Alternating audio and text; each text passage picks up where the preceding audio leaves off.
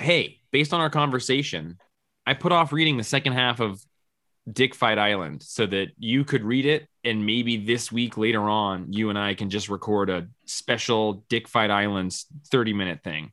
Oh, sure. What Jeffrey about... Figley, we know you read Dick Fight Island. I know I will. What about you, Django? Don't you want to read Dick Fight Island? I don't think I have the time it's to manga. make my first manga, Dick Fight Island, the week that I'm basically done with this project.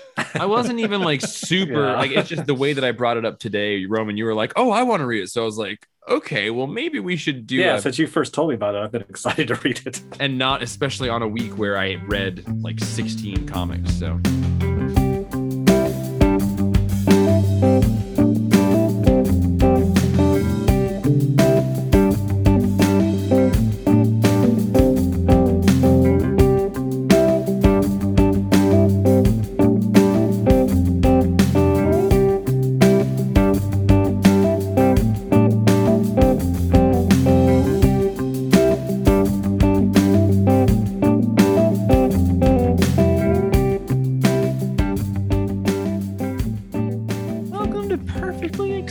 Podcast, episode 226, highly suspicious, Romans giving out fake names. So on that note, I'm Alderwood Brick Smasher.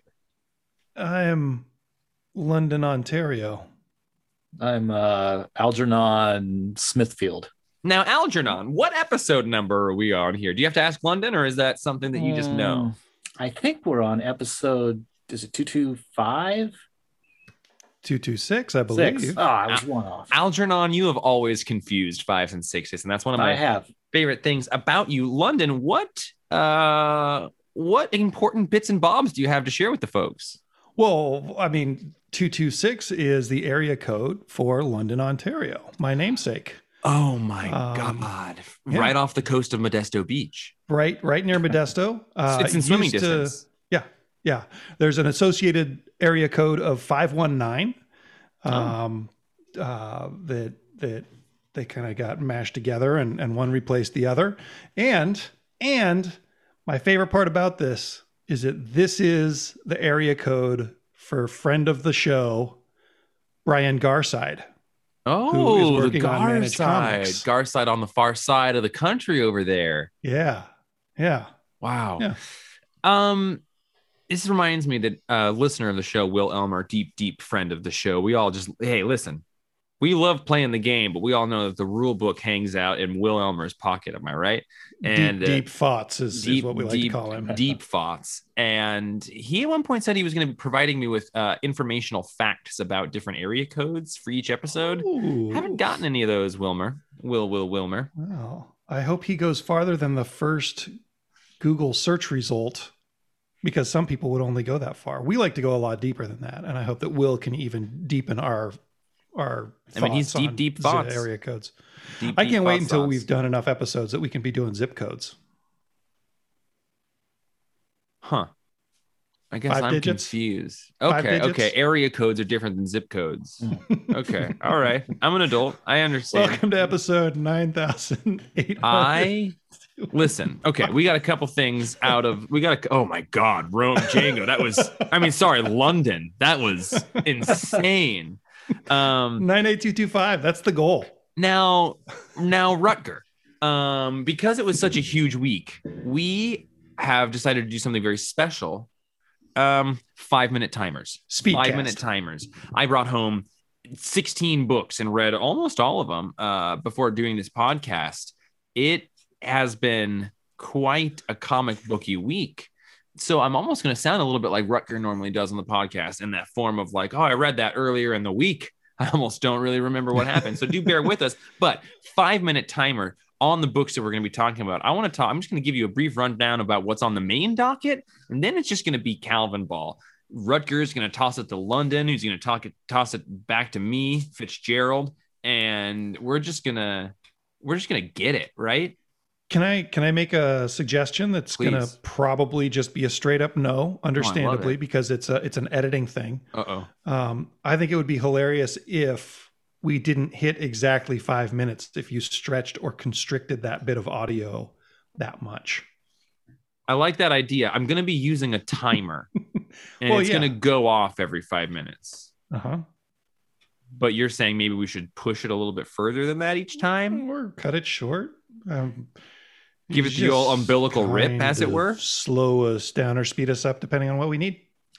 My hands are clammy, and we're nearing that time of year again where I'm going to be complaining about how hot I am in this room. You're hot in every room. I am. Oh, wait. Sorry. I thought you were Roman. His name is Rutger. Like tears in the rain. Rutger Algernon. Rutger Algernon. Exactly. All right, London Fastbender. What I want you to know is that the first book that we're going to be talking about is Rorschach, number 8. It's a big one, everybody. In terms of this podcast, like it's a big one. It's been a long couple of weeks. Got a couple tired boys in the house, and Rutger is down there, shirt off, ice cream in his beard, looking adorable. Actually, Rutger and I had ice cream in the park with our good friend Ryan, not more than an hour and a half before recording this podcast. Yeah, and you guys played football. We did play the European football. European football. In Europe, football is played by kicking a ball instead of throwing it. We're also going to talk about Heroes Reborn, number 2. We're going to talk about Time Before Time, number 1, sequel to The Land Before Time, one of my favorite childhood limited to moments. 5 minutes of time. Limited to 5 minutes of Before Time. We're going to talk a little bit about Batman the Detective number 2. We're going to continue on this DC train, talk about Future State Gotham number 1, which had something so exciting in it that when I realized it, I had to drop everything I was doing and run upstairs and tell Django, and then call Justin and tell him, and not stop talking about it. We're and also then going to talk order about straight from the horse's mouth. Order it from the mouth. Order from the mouth. Order. Justice League Last Ride number 1, and we're gonna talk about Hauler number 3, and then we're gonna talk about some other things. But do we know what they are yet? No. You got to either look at the show notes or just come along on this wonderful spoiler-filled journey, because spoilers are part of the water. The water. Do you guys have anything really, really good before we get into Rorschach? Well, Frank Gerald, I am excited to see the new Saw movie with Chris Rock. Are you going to see that soon? I don't know. It's only in theaters. I probably won't, but I'm going to pretend that I'm going to go see a movie in a theater any day now. Just kind of lift my spirits. I've been curious to see if I can get that movie theater butter out of my mask when I eat from my mask like I'm a horse. I watched a documentary called Rewind This that is about the sort of rise of VHS culture and then the decline of it, and then the sort of continued presence of VHS within a culture that doesn't really require it. It was fucking fascinating. You know who I watched that with? Sean Marshall. That guy knows a thing or two about everything. But wow, it was so much fun to learn about the history of VHS and home video, really. And then the kind of, you guys have any idea how many movies we're never going to get to see because they're only available on VHS?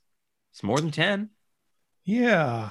12. I haven't encountered 12, many that I'm bummed about, but definitely a few. You know who has? Sean can give you a long list. Thank God he got those 3 seasons of the animated All Dogs Go to Heaven cartoon show, because they finally got that out on DVD. They still haven't released the final season of Rugrats on DVD. They're about to, though. It's cool, everyone. They haven't done it on Pirates of Blackwater. All right. Dang. It's hot in this room. I'm cranking the window open. Let's talk a little bit about the Shunk Factory, guys. Roman, so good to see you. Django, so good to see you. Tom King, Jorge Fornes, timer starting now.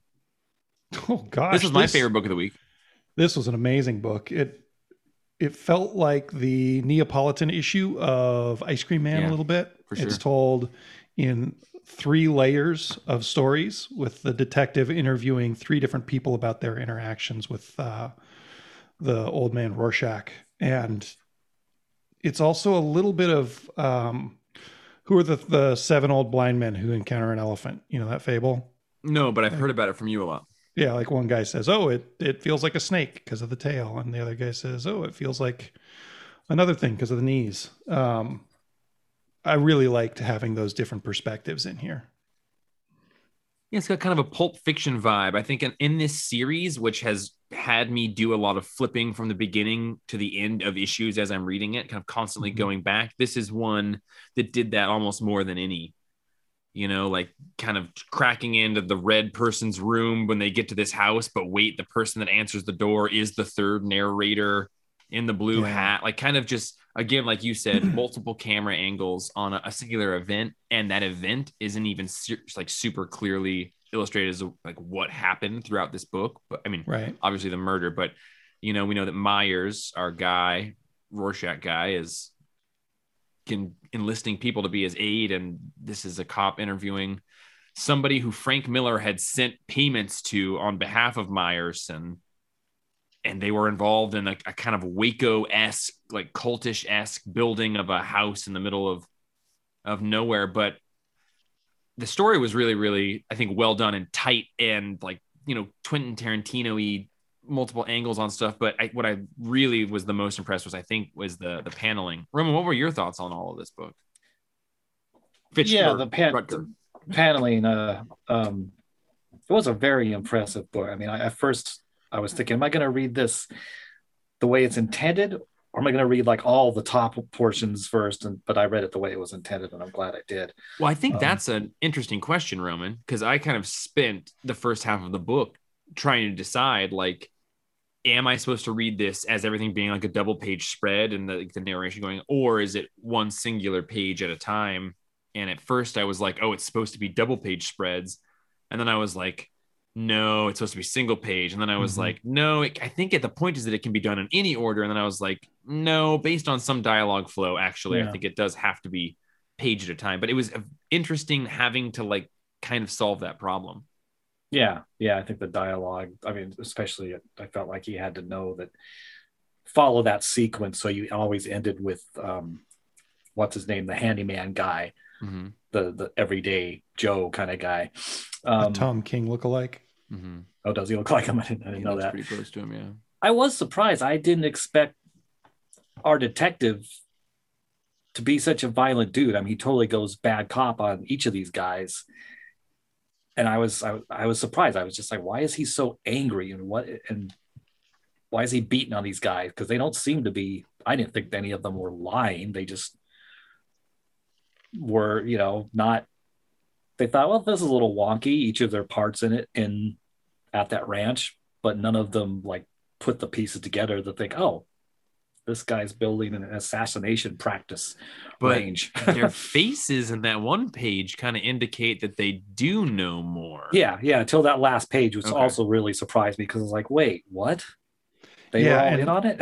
And he says something during a break talking to somebody else. He's like, these people are not telling the truth. Like they're full of shit. Yeah. I thought that was really cool. Yeah, the detective says that, and I was also like, how does he know that? I can't tell.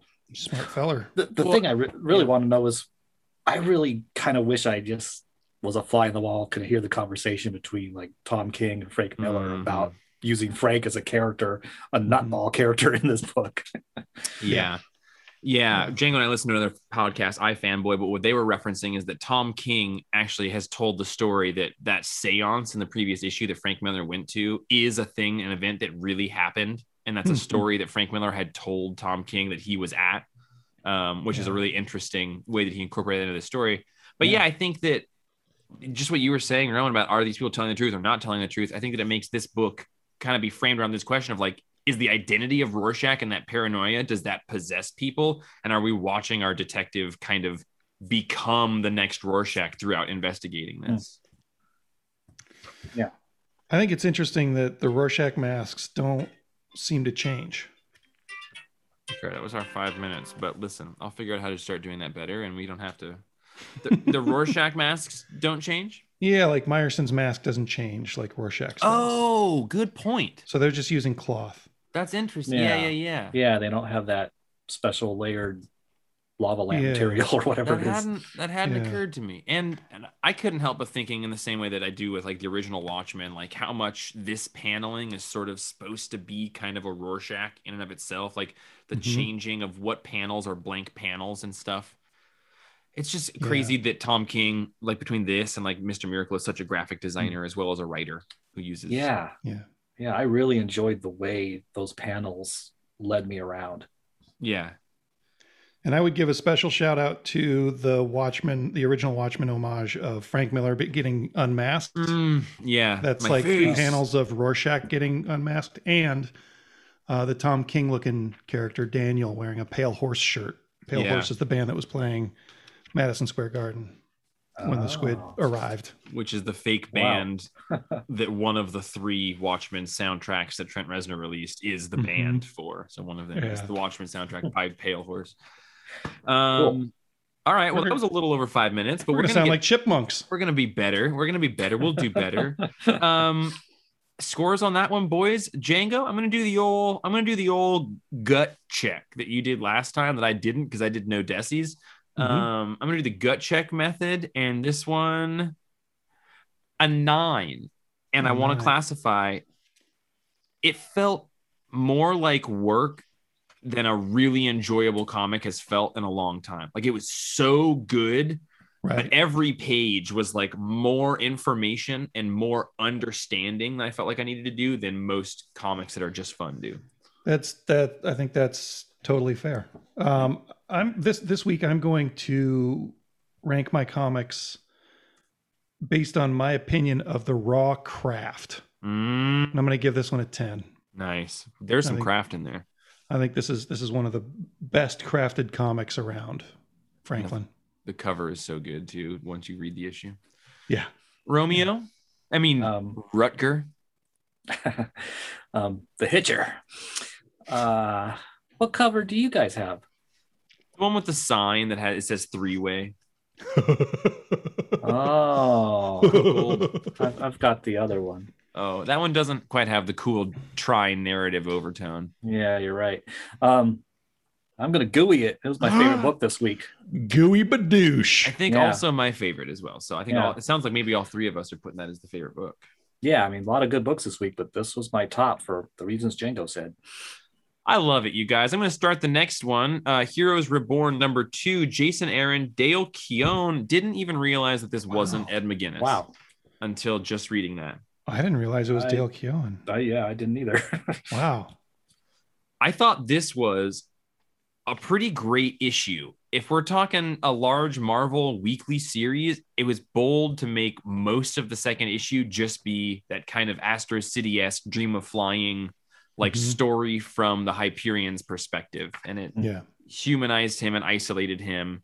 And then I actually liked the final several page thing as well with Captain America running around. But mostly it's just this sort of issue spent with Hyperion. What did you all think? I thought it was great. I thought the second page with Hyperion flying through Galactus's head brain. Oh, yeah. God, that was cool. That was like one of the second things that I read this week. And I got to that page. I was like, this is a good week of comics. Yeah, that was a shocker.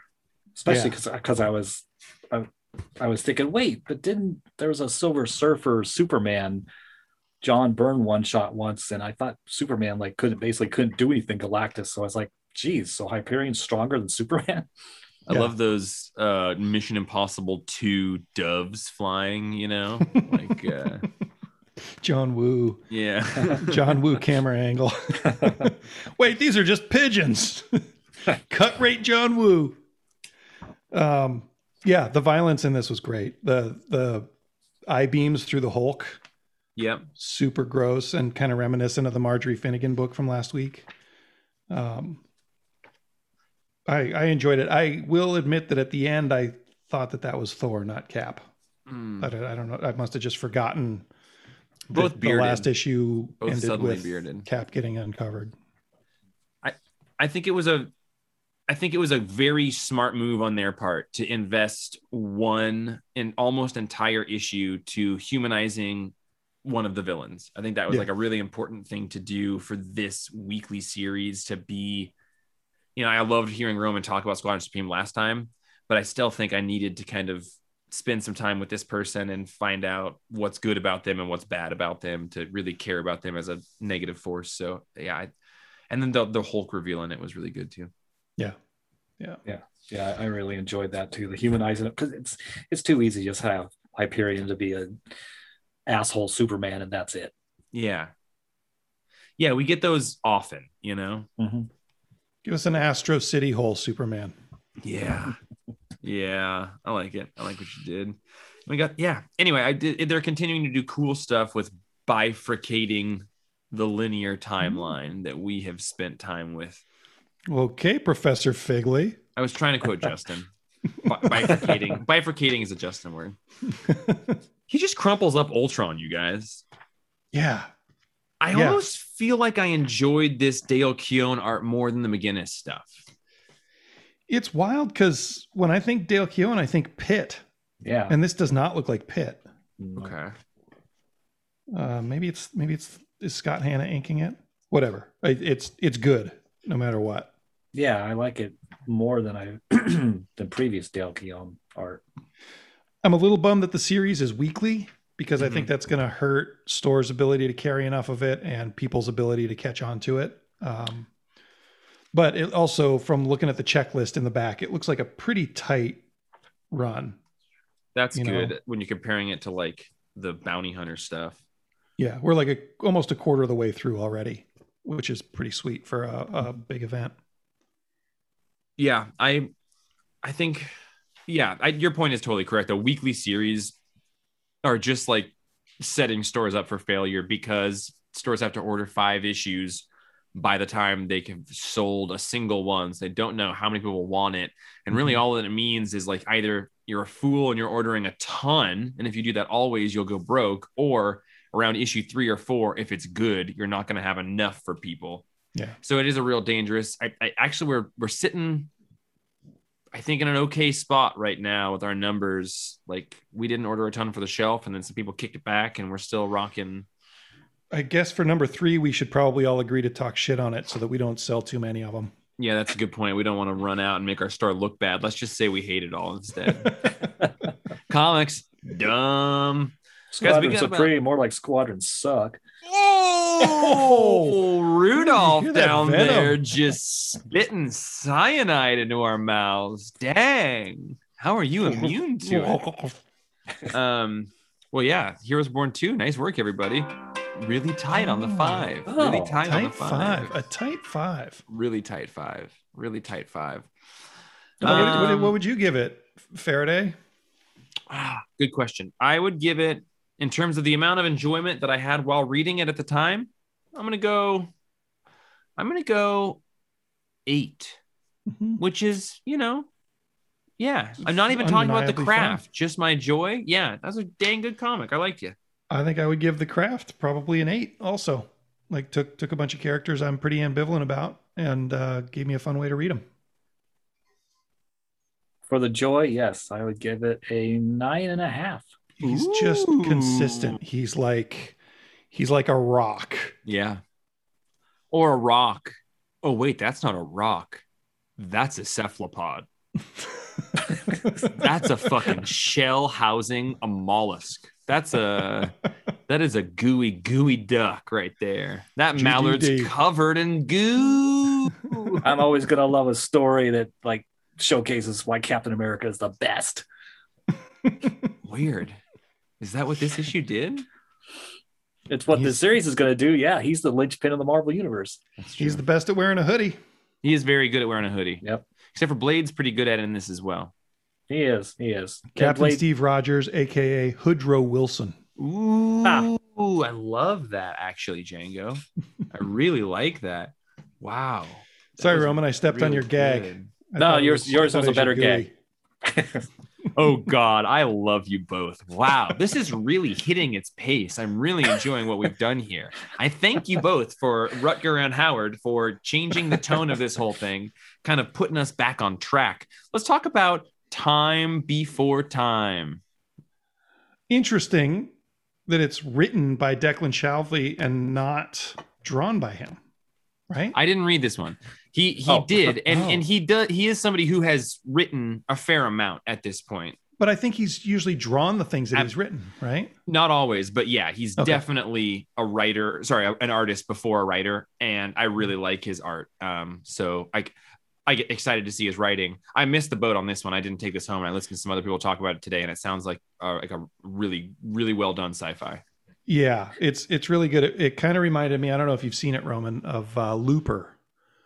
Was that the one with oh man, what's his name from 30 Rock? Yeah, And Bruce JGL and John McClane, Bruce Yeah. Willis. Yeah. But yeah, just like some people who travel through time to deliver people on the run. And the machines that they travel through time in are pretty dangerous. And these buddies are trying to get out of the game. And one of them gets waylaid in the future and comes back an old man the day after he and his friend decide to escape this lifestyle. I thought that was really cool. Yeah, to do their own kind of heist.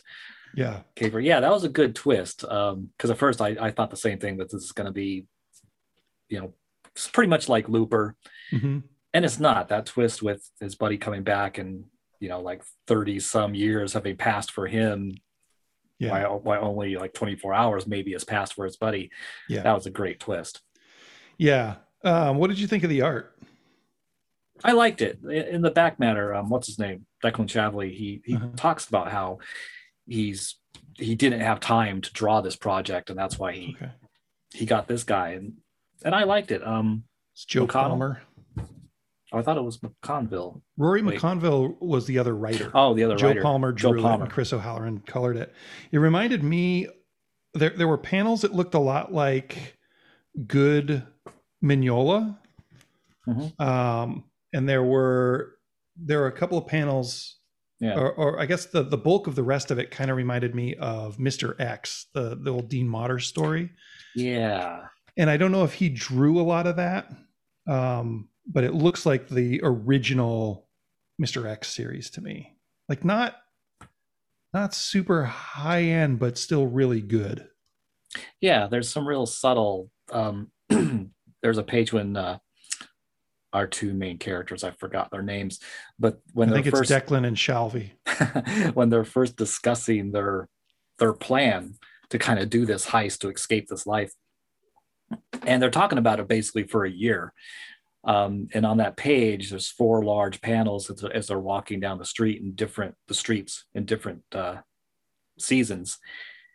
And there's a real subtle fisheye lens perspective looking at them. And I didn't even notice it when I was actually read it the first time today. Yeah. But it's real nice. And I really like the way the artist drew in the year every time the year changed, either naturally or because they were traveling. Big crazy headline years. Yeah, man, I thought that this is a really good comic. I'm excited to read more.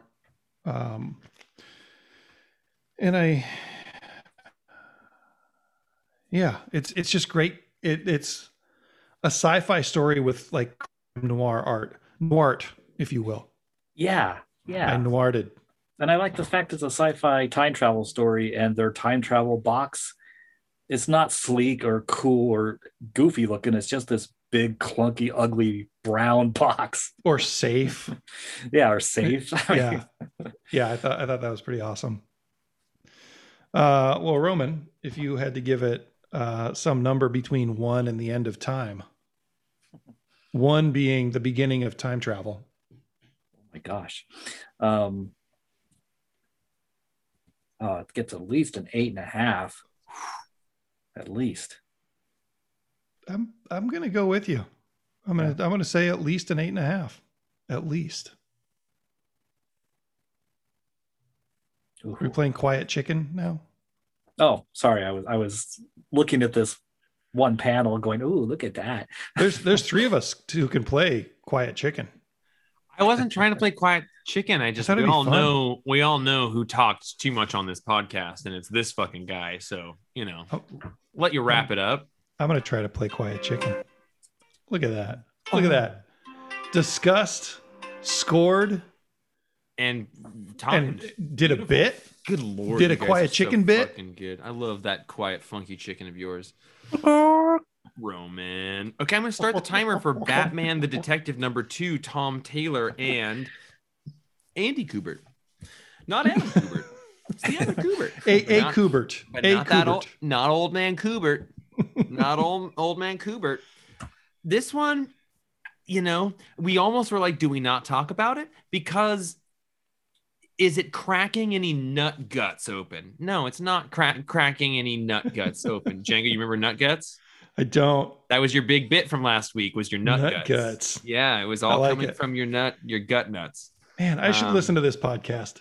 Last week's was good. I got to might lock things in. Was good, but yeah, you were big on the nut guts last week. But so, just in kind of broad strokes, what I wanted to mention about this one specifically is that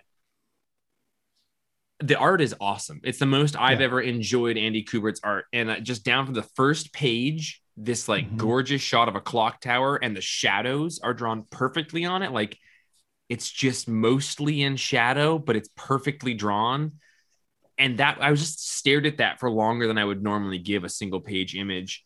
And then on page 3, that first panel, the perspective shot of the rope breaking and the person falling beyond it is like Jack Kirby level foreshortening stuff. It's really incredible perspective on it kind of blew my mind when looking at it. And that was like, we've got to talk about the art in this at least. And Bruce has one of the coolest Batmobiles. It's got 3 wheels on each side, tank treads in the back, and he drives on the right because he's in England. We should do a 40 minute podcast where we each rank our top 5 Batmobiles and go around from the bottom to the top. Nice. Because you saying that makes me think you and I would have some differences. Oh yeah, I'm sure. I just like the fact that revelation that this Squire, the new Squire, that she points out that you already had a car like built for the UK, and he's like, oh yeah, I have a car in every major city in the world. Yeah. I love the scene where like these white Batmen who are the anti-Batman, the antibodies of Batman's effect in reality, basically, and they look so cool. Anti-Venom? They look like anti-Venom. Yeah, they do, but they're the antibodies, like the thing combating Batman's ability to have any effect in reality. But when they're interviewing this, or they've kidnapped somebody that was around Batman, and they're like, did you check him? And he's like, yeah, there's nothing on him. And then he's like, do you have anything like tracking you? He's like, no. And then she looks at him with x-ray vision, and there's like a bat on his like heart underneath his skin. And it's just so like, Batman, when did you do that? Yeah. Why are you such a butthead? This is a great Batman story that as of yet is not revolutionizing anything. It's not like reinventing a wheel. It's not like, if I'm looking at Grant Morrison's Batman, I'm like, well, it did this in this unique way. Like, this as of yet isn't doing anything brand new, but it's just like, why are there ever Batman comics not as good as this? Like, they should just all be, this is just really good. Yeah. Yeah. And I really like that they kind of brought in Knight and Squire basically from the Morrison run. They brought in Henri Ducard, who I think first appeared in the first Christopher Nolan Batman movie. Is that right? No, he was a character from a long, long, long time ago. Nolan messed with his origin, and I think they kind of retconned some of it. Okay. Yeah. But I really like him in this book. Yeah. The 6-panel shot of him fighting the people when they come in. Sorry, Django. Dude, the shot of Bruce sitting on the train, sucking on a lollipop. This is one of 2 comics that has the lollipop when Batman, but he's just sucking on a lollipop. And when the door gets knocked on and he takes it out to talk, like the body language there, it's just his head in his hands, and it's a perfect shot. And I love the how idea of him doing that. I love how like sitting there reading on his iPad with a glass of wine next to him, he looks like if he reached out and like punched you in the shoulder, you would hear an amazing thump sound effect and go right through the window. Like he looks like the sound effect from a Jason Statham punch movie. I love it, that just sort of the climax of this issue, which is the anti-Batmans fighting Batman, and Ducard has been shot and he's falling, and Batman can either go after the anti-bats or save Ducard, and he jumps down to save him, and the girl in charge of everything, he just says he always fucking saves them. And that's the end of the issue. I just love that like conflict. Yeah. I love that being this thing we hate. Like, you're so fucking predictable. You always do this. You can't make anyway. And the misdirect on the balcony before that, like when she shows up and you think that it's Batman hanging out with Ducard for a second, right, and it turns out that it's the anti-bats. That really good. Yeah, for sure. I'm gonna give this one a 9. I just think it's I just enjoy. I just like basically any Tom Taylor book at this point. It has one of the highest floors of any comic book that can come out. I couldn't recommend anyone checking this out enough. If you're on the fence about Batman, if you don't know where to start, this is a really good Elseworlds Batman story. I would say without one factor, I would give this a 9. But Batman in this has a collar, like a high Gotham by Gaslight collar, so it gets a 10. Like that creative decision, right up to a 10 for me. I love every shot of Batman with that collar. I like that. I'll do an 8. Nice. Yeah. I just love like when you draw Batman and you draw Bruce Wayne, sometimes Batman is Bruce Wayne in a costume, and sometimes Bruce Wayne is Batman without a costume. And this is the brute Batman minus his costume. I just love the way he looks out of it in this. Yeah, I really like the ambiguous time frame of this book at this point. Like, he's older. We don't know how old he is. He drinks wine. He drinks wine and eats lollipops. Yeah. Continuing that gothic train that we were just on, that lollipop giving, Lollipop them by Gaslight. lollipop thumb. I'm curious, Rutger and John Thomas, did either of you read Future State Gotham #1 by Joshua Williamson and Gianni Milo? Oh wait, sorry, Gianni Giannis wrote and drew the first story, if I'm not mistaken. Nope, written by Josh Williamson and Dennis Culver, art by Gianni. I thought he wrote it as well. Dang, that's kind of weird. Weird because I kind of thought that this was taking a sort of manga approach and having the writer and artist be doing kind of both duties, which is very common in manga. And I thought that because the backup for this story is written and drawn by Katsuhiro Otomo, who did Akira, one of my favorite stories of all time. One of the, like, in the last 40 years, I think one of the most visually important parts of comics medium. So yeah, I was super pumped to see him in here, which is what made me run up to Django and call Justin. And then they also put the Mobius one shot of Batman, like the single picture of him from an early Batman black and white issue. So between Mobius and Katsuhiro Otomo, that's just like two crazy things. And that is almost a separate subject matter from the first 80% of the book, which is the Joshua Williamson, Gianni Milo Giannis story. I read the whole thing. I did too. So did I. I thought the first part was pretty good. Like, I don't know. The red hood on the Akira bike, I think, is kind of weird. There's just so much homage to Akira in this. Like, even the explosion that's in the shape of the bat symbol looks like an overhead view of the cover, the B cover, is overtly a reference to the cover of Akira #1. So yeah, I totally agree. I don't know why this exists. Django's showing me a picture. I can't quite make it out, but I'm going to look. The TV people are from Dark Knight Returns. It's Lana and the Fox News guy. Interesting. Yeah, it's weird to have that much manga influence kind of out of nowhere, like a much Akira reference. For me, the big hard part is, like, it would be better if it was just like a post-apocalyptic story in Gotham, but this is like the future state world. So we got Magistrate and we got Peacekeeper 3.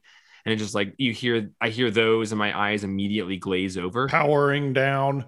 And now Red Hood is going to be one of the peacekeepers so we can infiltrate the society. And I'm like, those are all things that I don't care about at all. But I did like seeing a mainstream Batman book be black and white and not be a Batman black and white book. And I don't think it like excelled because of that, but I liked, I wasn't reading this for the story. Like halfway through it, I was like, I don't really care about this story, but I do like seeing this black and white art and have it not be kind of like kitschy, like this is Batman black and white, so it's black and white. It's just like, for whatever reason they did that. Roman, where do you fall in this whole thing? I dug it. I mean, this is my favorite Gotham future state story so far, just because of the the Akira homages. I mean, there's a couple pages in, Red Hood is jumping his bike off a unfinished ramp or something, and for some reason there's a big mecha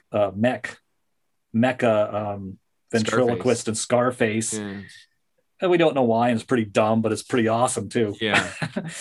And he's fighting that. And yeah, the only reason I read this is because Tuesday you were so excited about it. And the Akira homages. So that's why I read it. It just, Otomo doesn't do much. Like, he doesn't make comics that often. He's done a couple things in the last handful of years and started a couple series he hasn't finished. But we haven't even really talked about his story in this. This is basically a bad guy just kind of talking about when you reinvent yourself, you can choose to be one thing, or you can choose to be more than one thing. And the end of this, it looks like Batman kind of chooses to become a bad boy or something. I don't really know. But the art of the final last one, the Otomo one, like, I think the art was amazing, but I don't really necessarily know, once a personality begins to split, the possibilities are endless. And this is, I think, kind of this idea of like, what if Batman allowed his psyche to fray even more? But I don't feel like it was super driven home. Yeah, and I was mostly interested in how almost every Batman shot in there is an homage to a different era of Batman. Like, the first page looks a whole lot like Year One, where he's talking to the mobsters. The last page looks a lot like an homage to Jim Aparo to me, from When Robin Dies. I thought they did kind of like I was kind of surprised because they stuck with that really standard, for most of it, just the black shadowed face with the white around it. I thought it was really interesting that they harkened back to primarily the Bat manga interpretation, which does that same Adam West style interpretation, which is illustrating the black by making it all white and then just having a central shadow. That's super cool. Which is just an interesting. It's interesting that in the manga world, that's what they continued to go back to for his character design. Right. I thought it was good. Yeah, I did too. I didn't really know what the ending meant, but I love the art in this. I love the heavy black lines. There's that one panel of the bat signal projected on billowing clouds, smoke clouds from the explosion. Cool. Or that's my favorite panel in the issue. Yeah, no, I'm with you. That panel, but also just his architecture in general. I think that one of the things that puts Akira where it's at is because of the architecture, like the landscapes so consistently, these rich drawings of Neo Tokyo, and he just doesn't skimp at all on architecture here. Manga is amazing for that reason. They streamlined, architecture and background. So one of the reasons it's always in black and white. I loved the Otomo thing mostly just because of it existed. I'll give the entire issue a 7.5, but mostly based on the Otomo. If it were not with that, I would give it like a 6. Yeah, I think I got to be right there with you. I thought that the first story was solid, but not my favorite subject matter. But the art, like the skills were there, and same for the second one. I like the art in both of these more than I like the writing. Yeah. Sorry, Joshua. Yeah, I did too. I'm right there with both of you. 7.5. That sounds pretty good. Sounds pretty good. On the topic of pretty good, on our DC exclusive podcast, Justice League: The Last Ride, #1 by Chip Zdarsky, writing a Justice League book, and art by Miguel Mendonça. I'm sorry, I didn't look at that before trying to pronounce it. And also, in the wonderful world of series codes and comic books, this book, until 3 or 4 weeks, until today, actually, this was presented to us as a one-shot. It was a one-shot. Really? Didn't have a series code, didn't indicate any subsequent issues. They weren't appearing in the initial order. So our system was able to subscribe it to people as a one-shot single issue. That I had to go back through today and subscribe it to what is actually a series, because they've announced that there's other issues to it, and it is going to be a series. So while I read this, I thought it was a standalone one-shot that we were going to get like some follow-up on, a couple months down the road as the overall continuity is moving forward. Interesting. And I have to say, and that's just mostly from having my head in the ordering system, because they're still learning that stuff. Even Braden was like, "You didn't sub people to that," and all, like last week, and I was like, "It's a one shot." He got on, he was like, "You're right, it's a one shot," and like just DC dropping our balls, just comic shops not having a real firm way to streamline a bunch of the information that we require, which is one of the things that Django's always banging his head against a wall about, because they're pretty harsh with it. But that being said, This is the first issue in what now we can say is a 5 or 6 issue miniseries, I believe. Yeah, it feels like 6. And I actually liked this one quite a bit. It's like an angsty Justice League Fallout book. Roman, does that feel like your read? You're my Justice League man. Yeah. But you mean like Fallout from something that happened to Justice League, or Fallout the video game? Nope, not the video game. I don't know Okay, about that. good, Why the 'cause I fuck did you just reference a video game? Well, because I don't know anything about Fallout either, other than Okay. it's a thing. It is a thing. But yeah, I'm real. This got my attention more than I expected it to. I'm really curious about why the Justice League split up, what Batman did that Superman's so pissed off about still, and they're pissed off at each other. And it sets things up pretty well, better than a usual like, oh, future Justice League all hate each other story. Yeah. The Green I can't remember Lantern. if it's Infinite Crisis that starts out, or if it's the thing that starts right after Infinite Crisis, but it's like the Trinity has broken up and they're all pissed at each other. I feel like it's the beginning of Infinite Crisis and they're just like standing somewhere, just having a very similar conversation to this, where they're just sniping each other and pissed off at each other's actions. And I like that dynamic a lot. Bendis wrote what I think is a phenomenal 6-issue miniseries called Avengers Prime that took place right around the same time as Siege, which is basically a miniseries just to have these heroes reconcile all these differences that have arisen over the last several years. Seems like kind of that's awesome. what this is. I got the feeling that this was happening outside of our normal continuity, and we may never see that story outside of this. But also, I'm completely disconnected from any continuity at this point. I sure did like that their mission is to keep Lobo safe. Yeah, I bet you did. Yeah, That's fucking cool. Yeah, and the fact that somehow Lobo killed all the new gods. Yeah. Yeah, that's a really fun. I forgot about that. This is actually one of the first 2 books I read this week. So this was like Wednesday or Tuesday of last week. So I'm a little foggy on it. Yeah, lots of nice little fun things, like when Hal Jordan shows up, he's wearing armor that's kind of reminiscent of the Kingdom Come armor, and also like of the Injustice stuff a little bit too. Like I love the amount that they, to totally support your point, Roman, the amount that they don't show us but indicate there has been time passed is very, very cool. Django, I like that take, actually, this idea that like maybe we won't know what happened and this is just an Otherworlds thing. I kind of got the impression that this is kind of an important thing that's going to be like, we'll have some events lead into what this was over the next like 6 months. Like, this is the theory I created, was that like we're going to lead to this event and then in 6 months we'll be like, oh right, this makes sense why this exists. I would guess that would be the case if this was indeed a one shot. But it is not. You're right. Again, since it's not, my guess is that we'll learn why they're pissed at each other before the end of this series. But I would be okay if this was totally out of continuity, especially with Lobo having killed the new gods. Fuck you guys. Yeah. Well, yeah. I'm sure it must. Yeah. They don't use Elseworlds terms anymore now, because everything's in Elseworlds. It's the Omniverse. Yeah.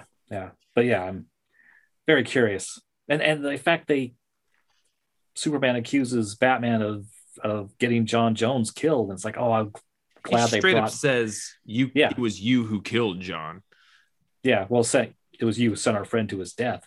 And yeah, I love the fact they brought back the idea that John, because they used to play this up a lot, like the Giffen Justice League, and afterwards the Martian Manhunters thought like the heart of the Justice League. Mm-hmm. And I like, so that was and the their catalyst. comlink. Yeah, so the idea that somebody is responsible for killing the heart is a pretty big deal. Yeah. This did it for me. It's angsty, it's a little angsty. It's not like this is a feel good book, but it's angsty in a good way. I'm going to give it a 9er. Yeah, what a good week of comics. Yeah, it was a huge good week. I didn't love the art. It did its job, but I didn't think it was above and beyond any generic DC comic. Although I did love that Lobo's mustache is clearly just a tattoo. I'm going to give it an 8. 8 for craft. Thanks, Chip Zdarsky. I'm gonna give it. I'll give it a 9. You're right. I hadn't noticed that about Lobo's mustache. I wasn't thrilled with the cover, Derek Robinson, but just has some weird art. Batman's Yeah. fist looks really messed up, and Superman, I don't know, there's something wrong with his torso. London, It's called Muscles. London.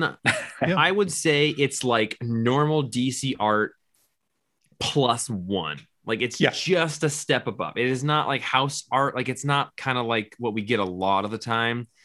It's just a barely better. It is. But It we is a had step Adam up. Kubert this week. Yeah. Like yeah, you guys you're are right. you guys are going up against that Batman and the Detective. This is pretty good. This isn't. Yeah. This is no Adam Kubert. Yeah. Yeah. Adam Yeah. Or Kubert this Andy. month. Or Andy. Or yeah. Either one of whoever. them. They're both doing great work right now. Whoever it Between is. Wolverine and Batman, those Kubert kids, they must have a very strong father. Like Perry A Plush kind Warman. of strong. No one's as strong as Perry Plush. Okay, before we go into Hollow number 3, which is going to be my sort of like little round robin book, I'm excited to talk about. Yes, Frankenfurter. Roman, it's 5 minutes. Go. No, 3 minutes. Changed it. 3 Go. minutes. Plenty of time to talk about a book. I really liked Geiger number 2. I did really too. I really liked number 1, but yeah, number 2, and he's fighting giant radioactive ants in the desert, which, you know, one of my favorite movies is Them from the 50s. This is just a cool book. It's a lot of fun, and the art in this was spectacular too. Roman, I mean, not to make this a buckshot, which we're not. I mean, that Geiger. I thought it was okay. No, sorry, just like single books at like 3 minutes at a time all right. here. You know, sorry for being confusing, but to talk about that book, they did such a Jeff Johns thing there, which is like, oh, we're not going to talk about the radioactive guy. We're actually going to tease that and then spend most of the issue talking about this group of people you don't know at all. Mhm. And then in a Jeff Johns way, make you care about them a lot because he does that. And then ties their narrative, which you secretly became invested in without realizing it, and they tie it to the radioactive man, and then he shows up and you're like, oh fuck yeah, it's all tied together. Like, and then introduces these other characters in Las Vegas. Like, it was just, I really believe he's one of the best, like, kind of linear, one-dimensional storytellers there is. I don't mean that as an insult. He's just so good at telling a story about people. Yeah, he is. I'm so glad that he's just focusing on writing comics again, because they're always good. Yeah, I do. I love that guy with the handprint Me too. on his face. So Yeah, good. I'd actually kind of forgotten about that guy, and when he shows up here, I was like, oh god, shocking. Horrible, spoiled, rich person. Yeah, and Geiger this- was great. Yeah, and even the suspenseful scene when the kids are attacked by the giant ants, and one of the ants clamps onto the girl's head, and just that sequence and the way she's saved was so well done. Totally agree. Totally agree. Do we think that the lady walking down the stairs is Lizzie Borden? That's my question. I felt like there was a historical reference going on at the end of here that I didn't quite get. It does say Lizzie Borden somebody's took name, an right? axe. Yeah. And gave her mother 40 whacks. Yeah. I didn't know. I didn't get that. But He could just be. calls I her don't know. Miss Borden. Oh, It seems okay. like a pretty heavy duty name for fiction. And she's looking like she's from an era, you know, that seems back to that era. Oh yeah, Yeah. she's definitely from the 20s, early 30s, maybe the 40s. Mhm. So the time frame of the whole book is also very interesting. But I love this sort of Vegas area that all the bad guys are hanging out in, and the rich dude hates him because he's been touched by a radioactive hand on his face. And it's a character that doesn't look like you could humanize him much. He's this giant glowing skeleton, and they managed to like make him feel like a real person who's got a dog and cares about his family. It's just Jeff Johns killing it. Yeah, this and like, oh, there we go. It's not. Well, what's your score for it, Papa Rutger? Ooh. You just made me Papa Rutger. Ooh. Call the hospital. I'll go to 9. Nice. I'll go 9 also. It really was up there for me. I'd give that one an 8.5. That's a good argument as well. Good too. stuff. Yeah. Good stuff. Foz, you ready for this? Yeah. Sure Go. am, Gonzo. I'm not going to talk about Snatched from Scout Comics, even though it was interesting because the big thing Shocker. that they were trying to buy, like the big drug deal sort of MacGuffin, is a truckload of hair Ooh, gross. to make weaves out of. It's like super bizarro. But I wanted to talk about the Joker number 3 a little bit. The art is amazing again. I think, Jeff, you were talking early this week about how the art is kind of on par with the number 1 versus the number 2 of the Joker. And I wasn't as down on the art in number 2, but the art in this one is just so good. The colors on the first few pages, which are Gordon flashing back to the Killing Joke. It's tricky because it's just redrawing the Killing Joke pages, but it's interesting to look at, and the colors are gorgeous. And the story and Gordon's way of solving this crime, and like everything about it except for the femme fatales, I think, are really interesting in here. I don't care about Bane's daughter. I don't care that much about the lady that hired him. And you know, the rest of it though is really pretty awesome. And I read the backup story, which is about Punchline, but actually about Punchline's roommate, who, guess what? Also a villain. Oh, Maybe the villain behind the villain. is her name Deadline or something like that? No, it's some goth twerp who's wearing like a mesh undershirt. He looks like what I imagine you put on when you get home, Roman. Oh, I Like can't. a Where is he? low cut V-neck, mesh undershirt. He's probably got some sort of perverted tattoos just under all of his clothes. That's exactly what I'm wearing underneath this Red Dwarf shirt. Yep. Yeah, I think that like I thought it was great. this artist can do like great stuff. And even like issue 2, it wasn't bad art, but it's just like when you get fed really good ice cream and then you go and get like not good ice cream, you're like, well, this is still good ice cream, but it's not. I had that other stuff and that was very good. And I also read Carmen number 3 today, and that's maybe my favorite issue of the whole thing. The art and the wide angle lenses and stuff. Like Guillaume March is knocking it out of the park. What about the weird part where he's like on the airplane, he's flying, he's doing his inner monologue stuff, and he like flashes to a scene where he's on an airplane and people have died and he's on the airplane, and then it leaves that scene. Like he's on the airplane on this page where there's 2 different airplanes. Yeah, it's totally 2 different airplanes, and he's also wearing a different. Actually, he's not wearing a different output, but yeah, I agree, it's 2 different airplanes. What is this second one? What is the scene of him being with a bunch of people? He's not with a bunch of people. That's somebody else. That guy doesn't have a mustache. That's the guy that's driving the school bus to the Joker's compound later. And that makes sense. He doesn't have a mustache. He's also not wearing the black vest. But I was like reading it, and I was like, is this him? Is this a different scene? And I was like, okay, I don't really know what this scene is, so I'm just going to gloss over it and hope that it comes back. I think it was a weird choice to give that guy a giant upper lip and white hair, and not really clarify that he's not Gordon, because I had that same moment, and it took me until like 5 pages later when I saw the guy driving the school bus full of dead people before I knew what was going on.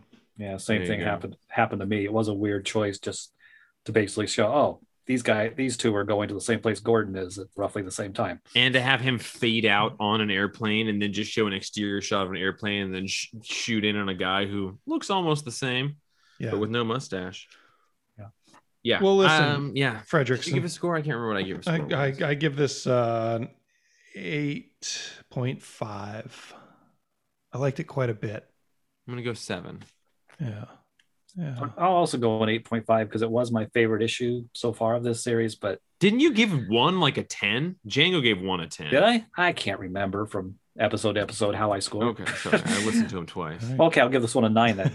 Well, I mean, give it a 10. Yeah, I don't know. I was going to say, I feel like you gave, like, everyone was like insanely high on number 1. Okay, maybe this wasn't I really did, like Django, I really did love all the inner monologue of Gordon's, but I don't care about Bane's daughter, and I don't care about the woman who hired him. And I'd give it a higher score if it wasn't for those 2 characters that are now becoming more prominent. We need a twist on the lady that hired him. Like when we get the twist and we find out that she's, Sarah Essen's stepdaughter or something stupid like that, then I'm going to like that a lot more. Mm-hmm. But her just being like a mysterious rich benefactor, hopefully she's not the Joker's other daughter or something like that. I feel like because of her dead face, she's got to be something more interesting than... Yeah, the dead face. Yeah, but at least we got new characters out of it.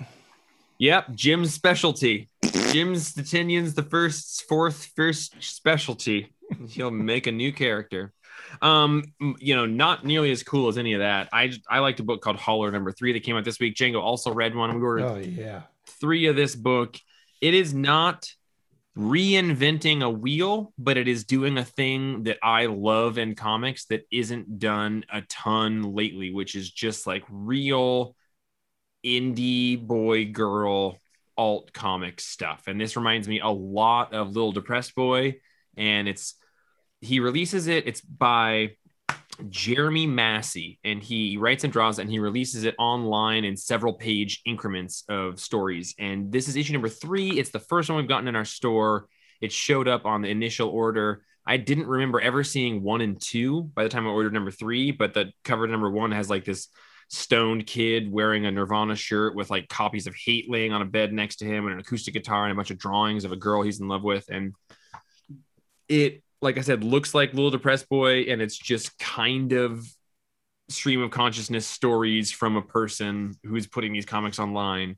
But based on my excitement for it and just like how kind of in line with my interest it is, I got a hold of him because the issues 1 and 2 are all sold out everywhere that we can get, and ordered 8 copies of issue #1 and 4 copies of issue #2. And we have these issue numbers of 3. They're going to have a couple more come in, but he's going to send us a bunch of signed copies of these. Oh, right. They should be here in like a week. And, it's very Jeff shit. So I'm interested to hear Django's thoughts on it, because everyone knows Jeff loves kind of angsty emo stone boy music, sad romance things. Listen, I don't want to give you a spoiler, but this book gets a 10 from me. No way, really? For this week, like craft wise, this was amazing.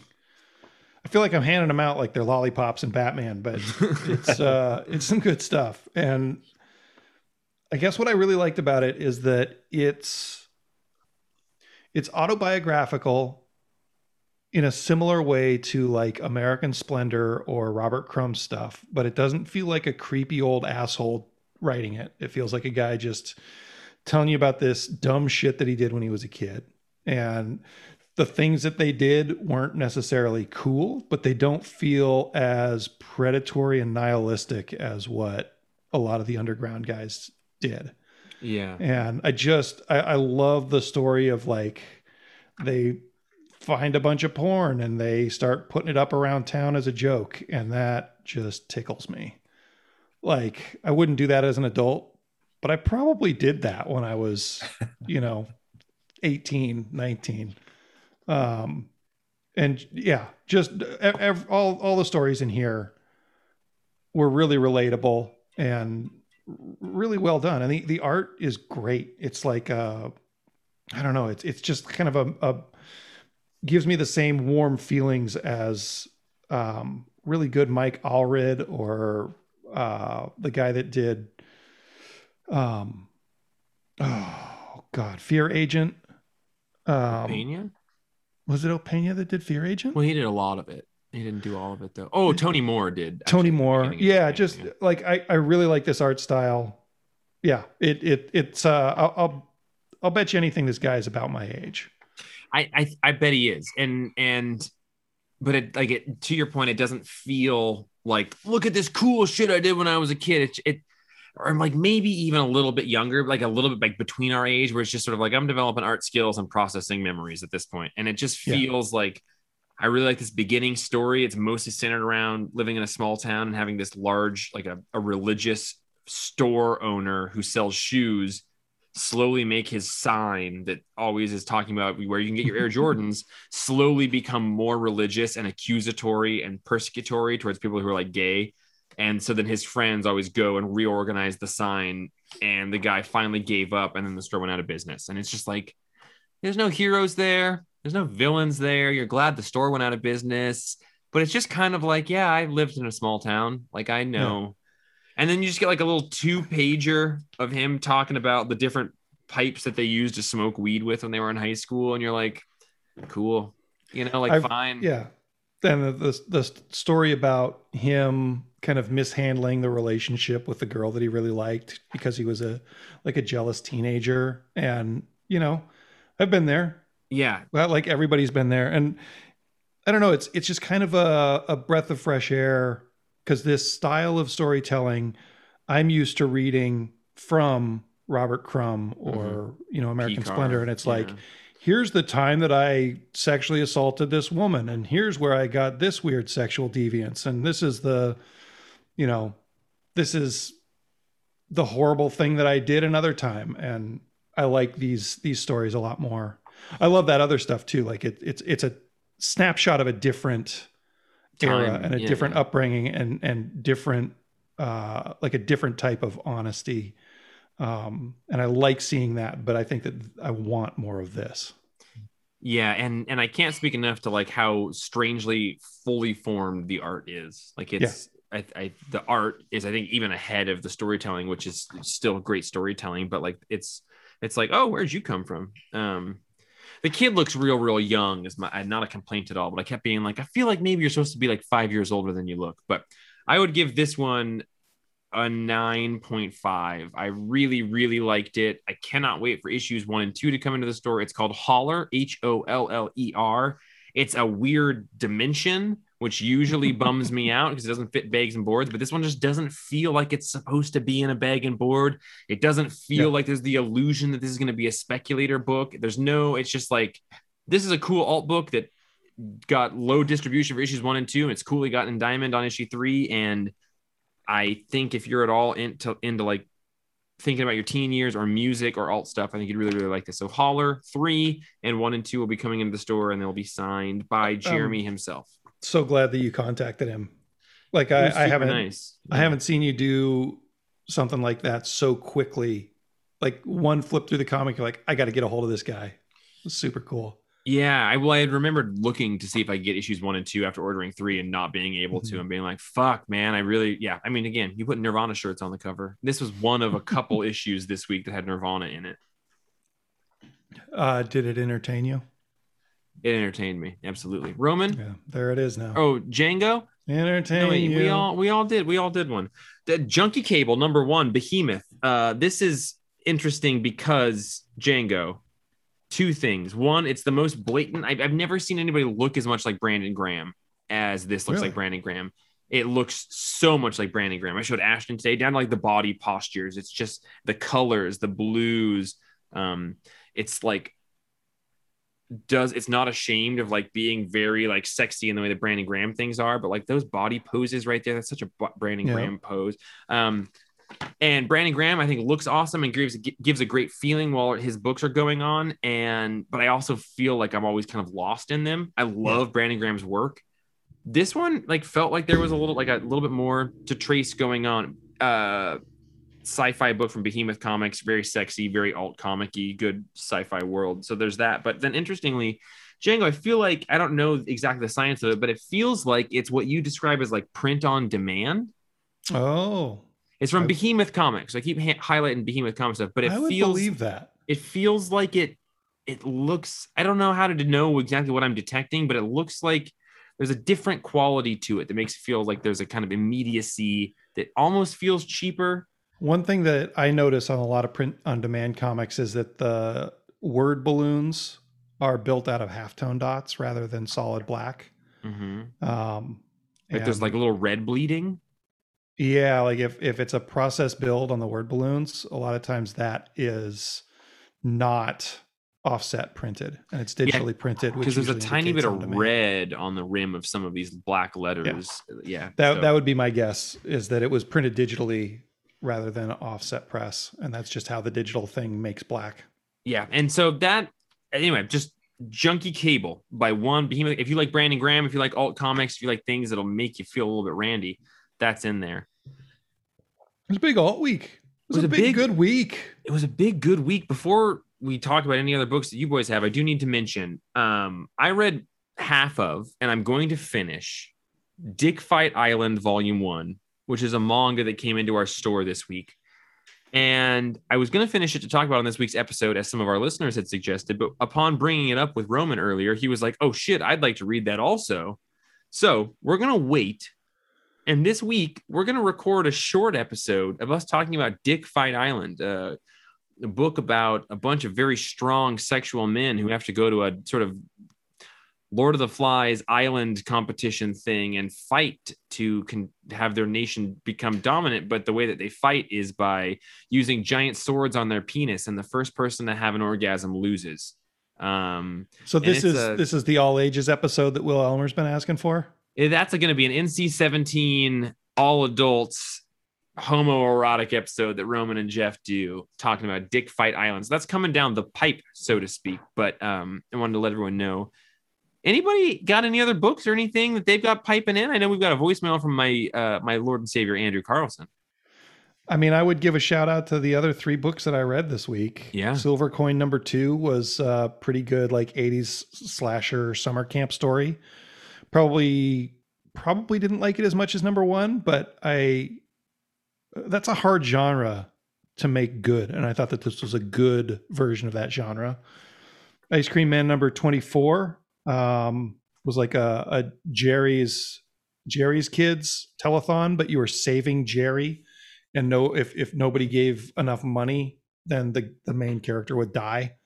And he didn't know that they were doing this fundraiser for him. And nobody really cared enough about him. And I also read Silver City from Aftershock Press, and it was pretty freaking good. Just about a lady who dies and ends up in, I don't think it's really heaven or hell. She's just in the afterlife, and all these weird kind of Sandman sort of people are hanging out. I read like 18 comics this week, and they were all really good.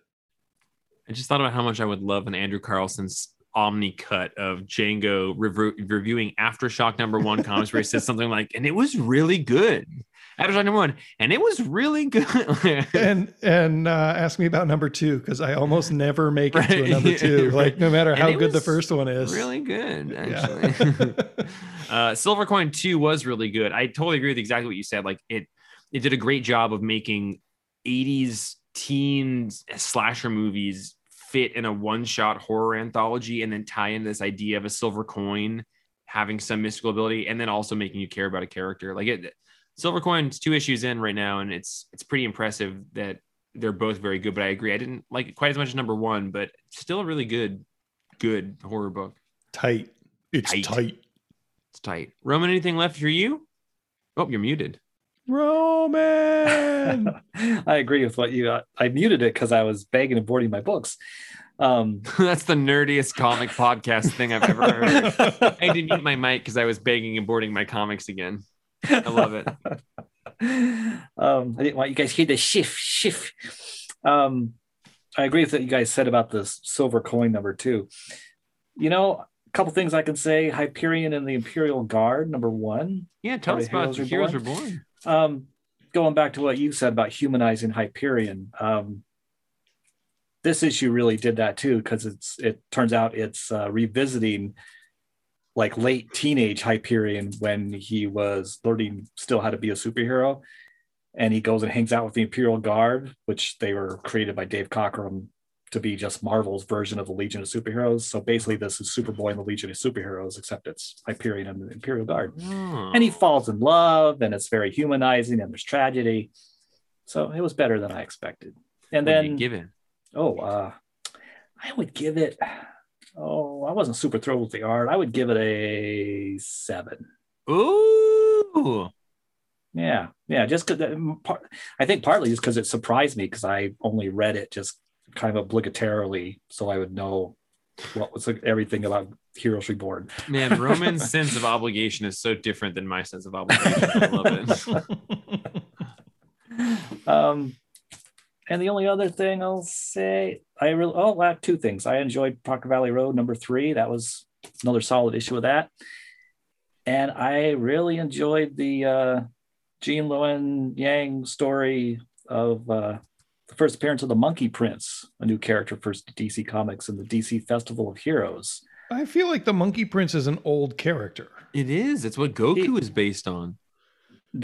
Turns out this character, that's his dad. His dad is Goku, the Monkey King. This is the Monkey Prince. Okay. And he's going to be another, because of course the Monkey King, the monkey, is mischievous. So this is going to be another mischievous, hopefully goofy like Ambush Bug or creeper in his funny moments type of character. The heckler, Yeah, Heckler maybe. This is Roman a the guy. Heckler Stadler. Ragman. Saw a really funny. He was always depressed. SNL sketch this week about Statler and Waldorf. Ooh, I've Really? been watching a lot of the Muppet Show, and Statler and Yeah. Waldorf are hilarious. They're Yeah, great. I'm just surprised somebody's they get- watching SNL. I watch SNL every single week for I do Oh, really? too. Oh, years. wow. Yeah. They get beaten up by security because they won't stop Oh. making jokes, and it's pretty funny. And they replace their Muppets with ones that have black eyes underneath them because they get beaten up. It's very good. Google Waldorf Statler SNL. Yeah, that seems about it. Dick Fight Island later on in the week. Django's great. Roman's great. London is great. Foghorn Fog. Leghorn. One of the best Looney Tunes. I'll say. I got to get up at 6:45 tomorrow to give my mom a ride to a colonoscopy. But before we get out of here, let's check in with our good friend Andrew, the Captain Fotz. Fots. The other Fots. Hey guys, I think I've come into the shop before pre-pandemic and answered this question before it was ever asked, but I figured I'd put it out for the podcast now. So Django's question was about who would we cast you guys as in like a comic book movie or something. No recollection that's, of that That's question. an easy one. You guys are the fucking Fantastic Four. Oh, no. Jack, you are Sue. Take You're Invisible Woman. You're the heart of the team. Thanks. You keep everyone emotionally stable as best as you can. Justin is Reed Richards, Mr. Fantastic. He's the intellectual powerhouse of everyone. Roman is the ever-loving blue-eyed thing, of course.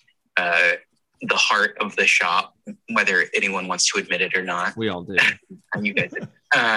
Django is the Human Torch. He's Johnny Storm. He's the hot shot, always trying to, hey, look at me, look at me. The ladies' man. Colette is Valeria Richards, younger but brilliant child. Always got something amazing to say. Doesn't always show up, but when she does, it's going to say something good. And Braden is Franklin, just unbound imagination and fun, love of childhood, coming of age. And Ashton would probably be the Moloid head from Future Foundation. And Sage can be any one of the power pack that they want. Yeah, include the Future. I hope you enjoyed that little thing. I did. Thanks as always for the weekly laughs. No, you guys are the best. Andrew, Bye. thank you. Don't go. You don't have to leave. He's gone. I do love that Fantastic Four analogy. That is a very good one. Although, hard. I do think Ashton could almost be Franklin. Like there's that. Imagine he's just the. I could see him creating worlds. Yeah. Oh yeah. Yeah. Oh gosh, boys. Roman, Django, Foss, Fassbender. Fassbender.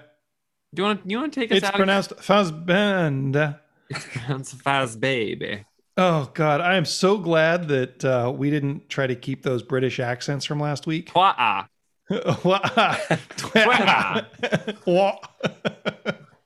Well, listen, if you like the show, review us, tell your friends, tell your family, tell your uncle, tell your,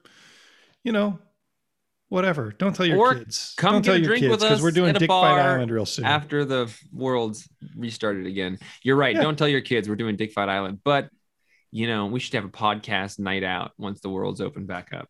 I think that's a Podcast good night idea. out. Yeah. Send Jeff an email, jeff@thecomicsplace.com. That's one of our favorite things, emails and voicemails.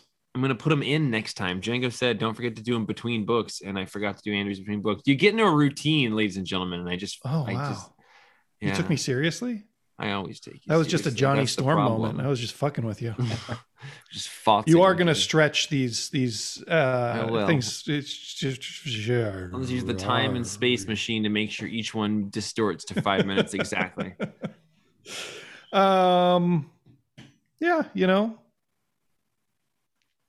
What else do you say? I We don't have know. them call anymore. We have them review. We Have them write in. People should order Holler. We're gonna get those Yeah. in, and I don't even know if they're on our website right now. That's a good question because I don't Number know if they 3 got, should be, but I don't think. Well, yeah, the other ones probably aren't. probably aren't. But you can send us an email at info@thecomicspace.com. But Holler, HOLLER, really cool indie book put out by somebody who I don't even know. Like, it just seems all totally home done. Really cool. Support alt comics. Support people like you trying to get some art in the world. Holler. And that's Jeremy Massey. You can also go to his website, masseymakescomics.com.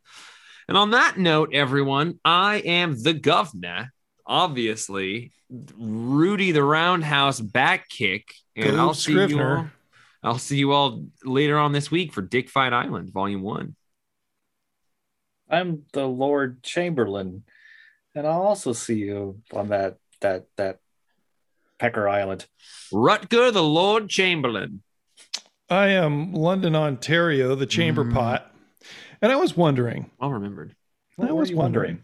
What were you? Wait, what's on your mind, London? You guys, have you ever...